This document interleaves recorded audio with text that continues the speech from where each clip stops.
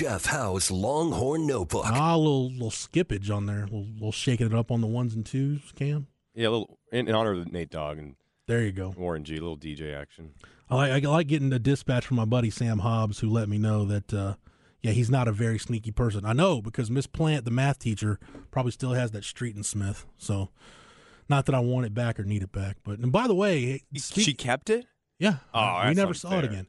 By the way, Sam Hobbs still has somewhere my 2002 Sports Illustrated college football preview.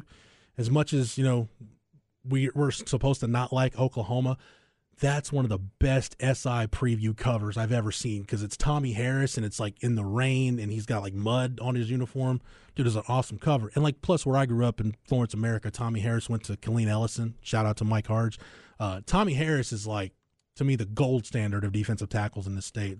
I really wanted to go Sam Hobbs like, hey, let me borrow that. And that was in the summer of 2002 and I never saw that magazine again. So you owe me a 2002 Sports Illustrated college football preview. Those are my favorite Sports Illustrated magazines. Was the college football preview. That's how I knew I was a college football junkie because I would buy as many college football magazines as possible. I would get Sports Illustrated. ESPN the magazine was a thing at that time. Just started. Street and Smith, Athlon. That was right around the time I discovered Phil Steele, and now Phil Steele is the only one I buy. But yeah, that's good stuff from there was some back great in the day. Some great Texas ones from, and a lot of it was OU Texas. It felt like every year for a while in the 2000s that the SI, the magazine that was released after the Red River rivalry game was either going to be Oklahoma on the cover if they won or Texas if Texas won. And for a while it was a combination of Colt McCoy and Jordan Shipley and Vince Young. You know what I did in high school one year? It was after the 2002. It was the 2001 game. It was the game where I lost a bet. What I've told the story on the show before, known as the Pablo Nacho incident. But it was Jimmy Wilkerson hitting Chris Sims, like sacking Chris Sims, and like the ball was coming loose. I went around to the library and everywhere I could find that cover in school and tore the cover off of all the Sports Illustrated that week. Yeah. I sure did. Great picture. No, it wasn't. If you're an Oklahoma fan, it was a great picture. If you're a Texas fan, you don't want to remember. Yeah, I remember in the library going up and finding it and tearing the cover off. For me, good times. That was my civic duty. I figured at that point. I didn't tear it off, but the Mark Ingram Dynasty Sports Illustrated cover after the 2009 National Championship game. That was one. I think I still have it, but it was like, come on, Colt got injured, Dynasty, get out of here. And then 3 years later, it was like, yeah, okay, they were right. I'll give the guys who get paid money. Is that credit. like? I know anytime I mention that game gets mentioned. It's like opening up Pandora's box. Yeah. It's just like reopening the wound. Is that the one game for Texas fans that's just like you just think you're in a bad dream and you're like, I'm going to wake up pretty soon at some point. Like, I'm going to wake up, and then you realize, no, this is really happening. Yeah, it's one where it's like your brain almost can't compute it properly because it's just like, no. Like, we win this game. Like, we win this game, even all the way to the very end when Garrett Gilbert's rolling out to the right. And I think people forget that. Like, Texas had the ball in a one-possession game. I think people forget that part. Gilbert had 5 turnovers combined, interceptions, and Texas had a 3-point game. When I was at Longhorn Network as an intern, it was before – Greg McElroy was coming on Longhorn Game Day, and so I put together a little FOSAT package of the 2009 BCS game. And I had to go through it and clip off from that entire game. A pretty traumatizing experience because I had not watched that game all the way through since the original outing. And it's like, man, there were so many windows where Texas could have won this game. Yeah. You got to give credit to Alabama for eventually just putting the foot down in the fourth quarter. But, I mean, if 1 or 2 of those Gilbert turnovers just goes the other way. Like, I've tried to block a lot of that game out. Did Malcolm Williams drop a touchdown pass in that game? A little bit. It was almost overthrown a little bit, but it went through his hands. Okay. The moment for me in that game, somebody just brought Marcel it up. Darius, thank you. Was the screen pass? Yes. The pick six shovel pass. Ugh. You know why I'm bringing this up? Because last night, I'll tell you one Texas game that I still have not watched all the way through. I refuse to go back and rewatch it. Texas Tech? No. The 2009 Big 12 championship game where Ndamukong Suh just ragdolled Colt McCoy all night. Texas won the game, but it's one of those ones where you won, but it's like, I don't really know if you could celebrate going to the championship game, but, man, thank goodness that's over. Yeah, it was a very ugly game. I still remember where I was at and how I felt after Colt McCoy's pass got out of bounds just in time and seeing Pelini walk onto the field, saying game's over, there's no time left. Yeah. And fortunately, it was close, and then the kick to go ahead and win it. I had DVR'd it because I was out on the road covering a game. I was covering a recruit. I want to say, was I at was that a Dallas Skyline DeSoto playoff game at SMU? Maybe I was at that night. But anyway, went home that night, watched the next day, deleted it, and have refused to go back and watch the rest of it. Because I was like, come on, Sue couldn't have been that good. And I was like, oh man, Sue really was that good. I thought he should have been your Heisman winner that year. There's an argument that he should have been. Because 2009, that was the Bradford? Mark Ingram. Okay, that's right. Bradford was the year before. Toby Gerhart was a finalist that year. Oh, he was a god in NCAA football. 08, 2010, just rode the glory mode with Toby Gerhart, Stanford. Oh my God, you're getting 200 yards every game out of him. Probably not as good as Ricky Williams was in NCAA football in '99. Never had to play just run. That was on the old PlayStation, the original PlayStation. Just run a halfback toss the whole time.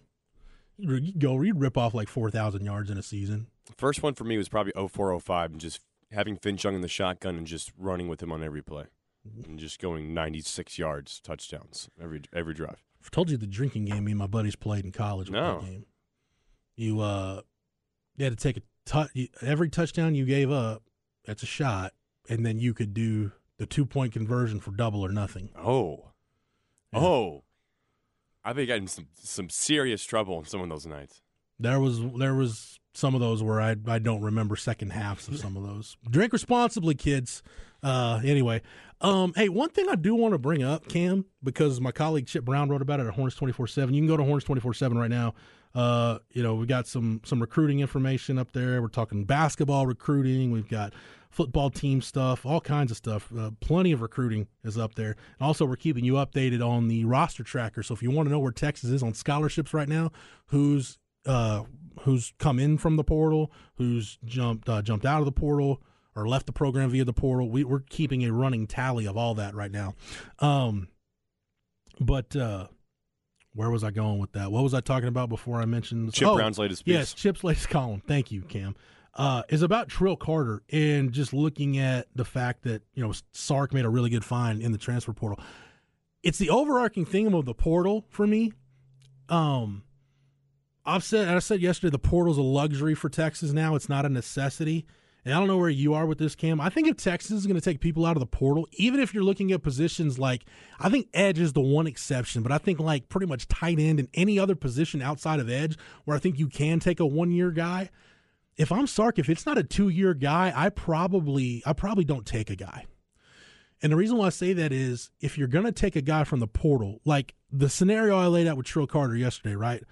Like you could lose Murphy, Sweat, Broughton, and Collins. You could lose all of them. There's a possibility you could lose all of them after this year. I don't think you will, but there's a possibility of it. So you still need a veteran that's a part of your rotation this year that you can count on being there in 2024. I think it's the same thing like with tight end, right? I don't think any of us expect JT Sanders to be here beyond the season. He's draft eligible after the 2023 season. He's going to be one of the top few tight ends taken in the draft if everything goes right this fall. I wouldn't count on JT Sanders being back in 2024. Maybe he is, but I wouldn't count on it. But if I'm Sark, if I take a tight end out of the portal, I want to take a 2-year guy. That way he's competing with Juan Davis and Gunnar Helm this year. And then next year, if you do lose JT Sanders, okay, well, now you got 3 guys that are ingrained in your system, that you can that have been trained properly, that know what to do, that you know what you've got, and you don't have to say, "Oh man, we're scrambling to find a 1-year guy." No, it's not a panic situation because you took a 2-year guy.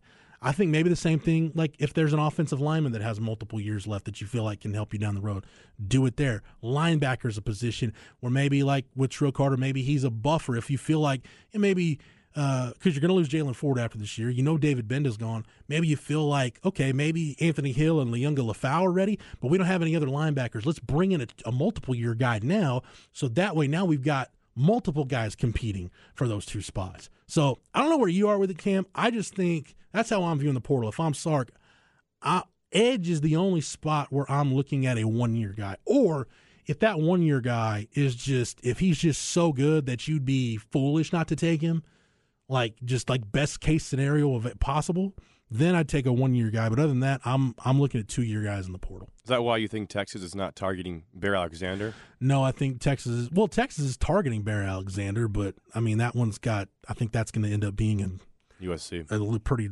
lucrative NIL deal that's going to end up at USC. And I mean, look, it's one of those deals, right? Like a guy the caliber of Bear Alexander doesn't go into the portal unless he's got a pretty good idea of where he's going.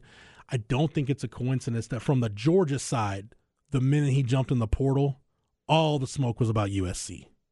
There's other schools, obviously, that are going to be involved, but all the smoke was about USC. It seems like, back to your point about the 1 or 2-year guys, for offensive line, it seemed like if you're going to target an O-line in the portal, either your O-line is decimated or you're going after a graduate transfer who can start immediately. And the same thing for the interior guys. It's like a position where he's the missing piece. Yeah, it's a position where my voice cracks. Sorry about that. It's a position where I feel like you need a couple years of development, really. It's not like a quarterback where you can pull a Keaton Slovis or JT what's-his-face over at Pittsburgh and USC and Georgia. What's his name? JT, who cares? Where you can just go from program to program and plug and place, right? Oh, you're talking about JT Daniels. JT Daniels. Yeah. I'm going to say JT Sanders, but that's not him, obviously. D-line and O-line, it doesn't seem like you can really do that because you got to find a way to fit into your gap and the scheme, unless, like you said, you're that missing piece. But usually I feel like it's almost only offensive line, like with Parker Braun, the former Georgia Tech transfer. Calvin Anderson, from Rice.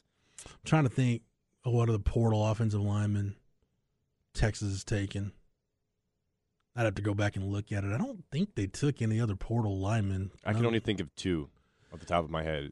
Yeah, like we said, like we talked about yesterday, like you look at Sark's first year, like they took a lot of guys out of the portal just because in some spots they just needed bodies, right? They just had to get scholarship bodies, and you appreciate the efforts of those guys.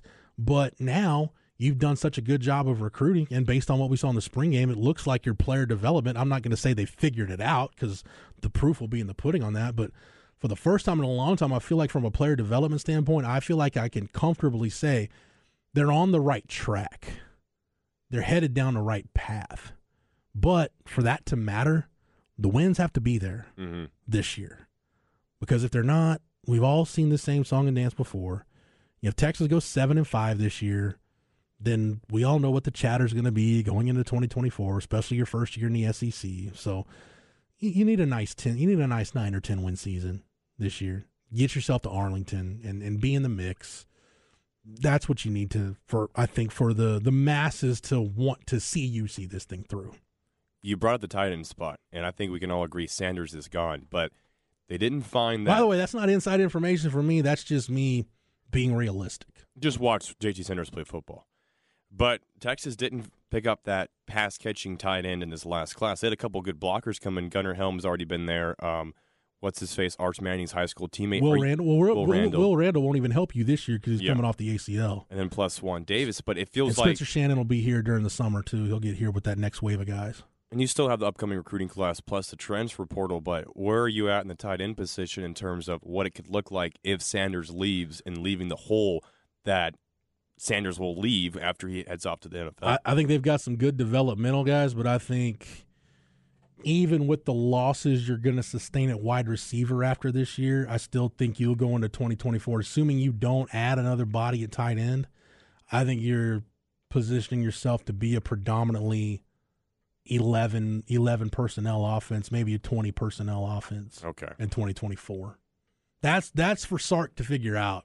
And it, again, when you look at what's going to be, you're going to run a multitude of personnel packages, but for me, it's like last year with 12 personnel.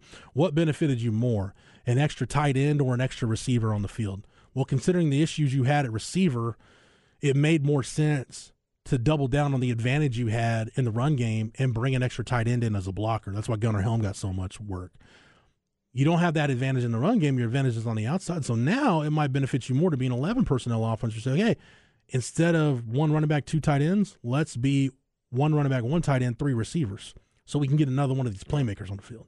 So I think that's that when your personnel doesn't all line up, and very rarely are you going to have a year like Texas in 2005 where to whatever personnel grouping you want to run, just run it. It doesn't matter at that point. Most years you're going to have to figure, okay, this needs to be our base personnel group because this maximizes what we've got, but then you're still going to run 12 or 21 or 20, whatever you're talking about. You're still going to have to run just to keep defenses honest, and you've got enough versatile weapons at the skill positions to be able to motion guys out and do some different things with your formations to keep defenses honest, but just figuring out what that base, that primary personnel package is going to be, that's totally personnel dependent. But if you've got an offense like Sark where you have the ability to be malleable and flip in and out of different personnel groupings, it shouldn't be a problem as long as you just make the right decision. And Sark, if you're the guy in charge. Sark loves those big tight ends dating back to O.J. Howard, Alabama. And I'm curious to see where he goes. Yeah, he had Austin Safarian-Jenkins at Washington. Oh, man, yeah. So you forget some of the good tight ends Sark has had. I mean, he's had so many dang good playmakers during his time from going back to even when he was at USC just as a quarterbacks coach all the way through Alabama and Texas. He's had a lot of talent to work with. Dominic Byrd at USC was a really good tight end for them back in the day. Let me check something real quick. No, I was thinking it was Tony Gonzalez with the Falcons when Sark was there, but he was long retired by the time Sark got to Atlanta. But at any rate, Hayden Hurst, if I remember correctly. Was it Hayden Hurst? Okay, I'll check that during the break.